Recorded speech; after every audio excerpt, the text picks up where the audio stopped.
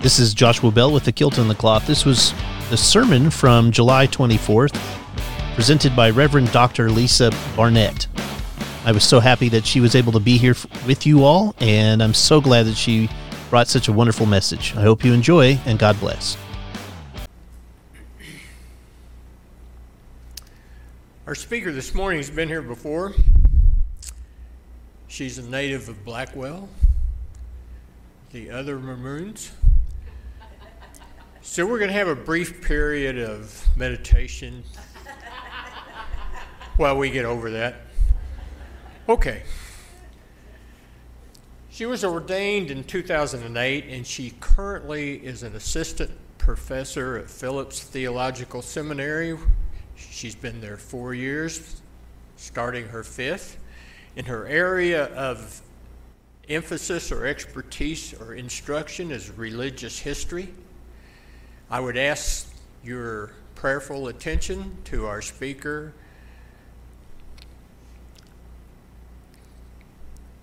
the Reverend Dr. Lisa Barnett. Too many titles there. I know. So, I just want to say before I start that my liturgical sneakers really match your set, your food truck.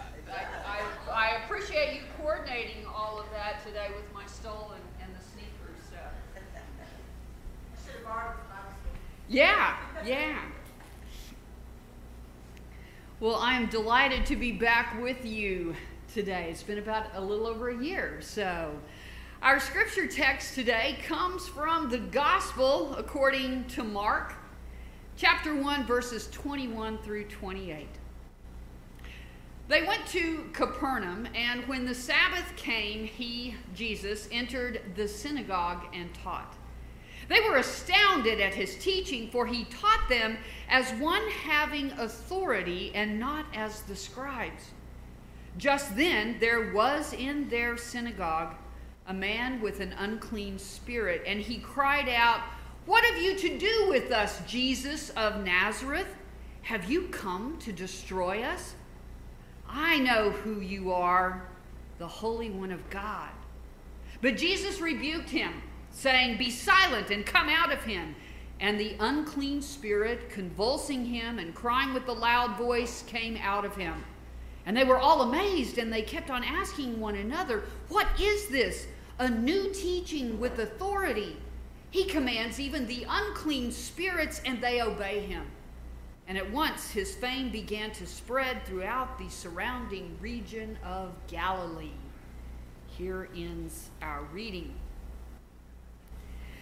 Now, Mark's gospel is interesting in its literary style and presentation. There is a powerful sense of urgency, especially if you go back to that first chapter. In a mere 24 sentences, we have the ministry of John the Baptist, the baptism of Jesus, the temptation of Jesus in the wilderness, the arrest of John, the calling of the disciples, and this first episode of teaching and healing in the synagogue at Capernaum. Now that's 6 scenes in 24 sentences. Matthew and Luke take almost 5 chapters to get to this point, but Mark is in a hurry to tell the story. In fact, the most common word in the first chapter of Mark's gospel is immediately. And in the rest of the 15 chapters, the word appears 31 times. It's used more than the words faith, hope, and love. Mark is not writing an epic novel like War and Peace. His writing style is more like of a car chase scene from Fast and the Furious. He's trying to tell us that Jesus is a man on a mission. And in this gospel, Jesus is action-oriented. And our text today bears witness to this. Will you pray with me? Oh God, we pray, speak in this place, in the calming of our minds and in the longing of our hearts, by the words of my lips and in the thoughts that we form. Speak, O Lord, for your servants listen. Amen. We just read that Jesus amazed people with his teaching. He taught as one having authority. Yet we aren't told a single word about the content of his teaching right now. Mark's gospel doesn't contain nearly the number of parables as the other synoptic gospels. The ministry of Jesus, according to the author of the Gospel of Mark, is one of healing many of the outcasts who come to him in overwhelming numbers, arguing with the religious leaders who oppose his work and fear his popularity, and showing his disciples how to bear witness to the good news of the kingdom of God. Now, if you want to know what Jesus taught, you better go to Matthew and Luke, because Mark is telling us how Jesus lived and how he died. And our text today is about Jesus' first act of public ministry. And of all things, it's an exorcism. Now, there are many of us from a certain generation that when we hear this word, we have vivid images of the movie with Linda Blair levitating above a bed and spewing pea soup all over the priest. Well, here, while Jesus is teaching, a man with an unclean spirit interrupts the lesson, shouts at an inappropriate time, and rather than have members of the worship committee escort the man outside and give him a few dollars and send him on his way, Jesus sees this as an important moment. This man with the unclean spirit understands who Jesus is better than anyone else in the room. He is on the margins of society and maybe the margins of sanity, but he knows exactly who Jesus is. Mark still hasn't told us a thing about what Jesus taught, but he shows us that Jesus had a power over things that people label unclean. Mark's inclusion of this exorcism as Jesus' first act of public ministry bookends with Jesus' last act of public ministry after his triumphal entry into Jerusalem, where he drove out the money changers in cleansing the temple that's coming in chapter 11. Jesus is challenging the structures and the systems of power, both outside the religious realm and inside, because Jesus recognizes that wholeness includes mental, physical, and spiritual well-being. And Mark continues to record the numerous physical and mental healings done by Jesus in this gospel account. My colleague, Dr. Warren Carter, professor of New Testament at Phillips Theological Seminary, has written extensively on Mark's account of Jesus' ministry as a direct challenge to the Roman Empire. He notes that the structure of Roman society was a well-defined system of the haves and the have-nots, and that the poor were often malnourished and downtrodden in spirit because of their limited financial and social status. So Jesus' public ministry of physical healings and exorcisms was a way to demonstrate the alternative power of the kingdom of God displayed over and against the reality of the kingdom of Caesar. In Caesar's world, where even Caesar proclaimed himself to be the Son of God, a large part of the population worked hard, eked out a meager existence so that a few could get rich off of their labor and their taxes. And they also paid a huge price in their physical and mental well-being. So in contrast, Jesus proclaimed the good news of the kingdom of God, where all were created to be equal, where the common good of humanity was to be the standard for living. But as Dr. Carter likes to say, when you push against the Roman Empire like Jesus did, the empire always strikes back. What concerns us, though, with today's text from Mark is Jesus' challenge against the religious structures and the establishment of power. And Mark hints at the conflict being established there in verse 22. For Jesus taught them as one having authority and not as the scribes.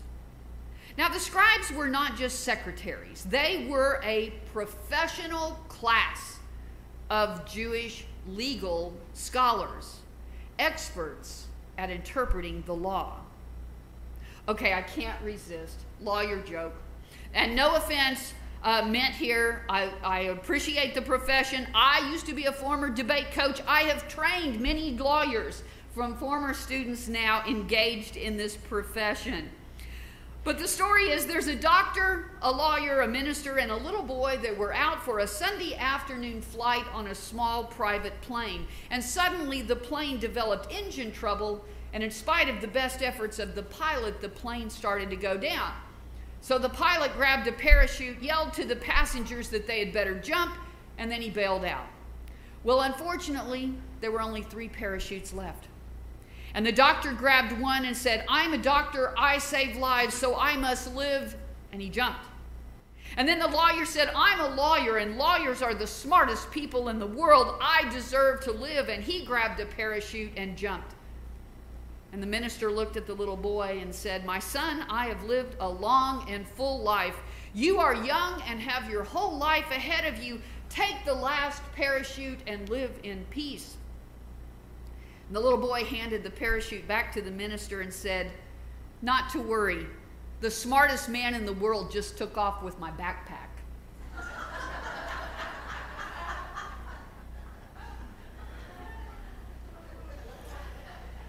Now the question framed by Mark here with these scribes centers on the authority to challenge the system, to make holy what we call unclean, and to declare unclean what we call holy. And powerful social constructions enter the religious sphere as well as in other institutions, that definitions belong to those doing the defining, not the defined. Power resides in systems just as it does in individuals, and always when we talk about power, the notion of interest come into play. Whose interests are being preserved? Jesus is beginning to proclaim that God wants each individual to have agency in order to be fully human. And this demonized man has an important place in the system over which the scribes and the rulers preside, the place of the other. He has been named as unclean. He has his prescribed place, and he is limited and controlled by it. The system needs those called other, because there must be many who are named as unclean in order for others to be meaningfully named as holy ones. And so the demonic spirit challenges Jesus' authority in the synagogue. What have you to do with us, Jesus of Nazareth? And the naming begins. We already know what that name means. Jesus, the uneducated. The one from the poor section of town. The one from the wrong side of the tracks. One of the 99%. But the man with the unclean spirit recognizes something else in Jesus. I know who you are, the Holy One of God. And consistent with Mark's gospel, Jesus demands that the spirit immediately shut up. Now, Nathan Nettleton provides an interesting insight into this. If Jesus accepts the name Holy One of God, he buys into the system from which it comes. If he's willing to bear that title, then he endorses a system by which a whole lot of other people are thus named the unclean ones and those who are not of God. So if Jesus willingly wears that title, then he is locked into behaving as one who puts himself above others and who colludes in naming others as outcasts and misfits and unacceptable. And that seems to be precisely the system that he is steadfastly refusing to cooperate with or offer any legitimacy to. He takes a stand now against that system of naming and commands the demonic spirit to shut up and get out. We don't know exactly what words Jesus was using to teach the people in the synagogue, but we surely are being told that his actions are an enactment of his teachings. He is teaching people that they no longer need to be defined by the names that the religious, the legal, and the political system have given them. That in the eyes of God, everyone is acceptable. He is teaching that God will not recognize a system that says only a few can be truly holy and sacrifices the rest as scapegoats by which the holiness of the few is preserved. He is teaching that such a system is a demonic lie which must be silenced and resisted. Now, one might say that Jesus has now repossessed the man who was possessed by an unclean spirit. And when I thought about that word repossession, I thought about a show that appeared on television, which ran on TV from 2012 to 2014, called Lizard Lick Towing. And each time I had a chance to watch it, I laughed hysterically. It was a reality TV program that showed depictions of vehicle repossessions done by a company in Lizard Lick, North Carolina. And the company is owned by Ron Shirley and his wife Amy. And the episodes show Ron and Bobby, who's another repo agent, out doing their job of repossessing vehicles. That's a dangerous business. They were cursed at, they were hit, they were even shot at sometimes while trying to do their job. One episode even showed a repo at night in the backwoods of North Carolina where a man had booby-trapped his yard and Bobby ended up swinging in a net from a tree. Being a repo man is a dangerous profession. And in his repossession of the religious establishment, Jesus' ministry also showed the dangers of being a repo man. When people are named as a threat, as unclean, they are destroyed by the system. And if they won't cooperate with their own destruction by accepting their prescribed roles at the bottom of society, then they are lynched and eliminated. But we know that Jesus did not come to destroy anyone. He came to liberate the oppressed and the oppressors alike. And when those in power crucified the one who would do no violence, the extent of the corruption of their system was unmasked and shown in all its brutality. Jesus spoke and acted in ways to reshape the social landscape. And the people recognized that it is a new teaching, a new way of being. And as believers, we know that we bear the image of God within us. And we are to bear faithful witness through our life, through our actions and our words. We are called to give voice and embodiment to the kingdom of God in the world. Unfortunately, unclean spirits still inhabit our world and our churches. And I know that religion has often been a divider and not a uniter. And I know that many congregations have been hurtful places when they were covenanted to be just the opposite. But the church, as Christ's presence in the world, is a place created by God where God may be seen and felt and heard and touched. So it's time for the church to be a space with a different spirit. It's the challenge for each of us who identifies as being a follower of Jesus to take back, to repossess the world for the purposes of God, to challenge those domineering systems that shackle people to lower standards for life than what God intends. It's time to reclaim the space of the kingdom of God with a different spirit.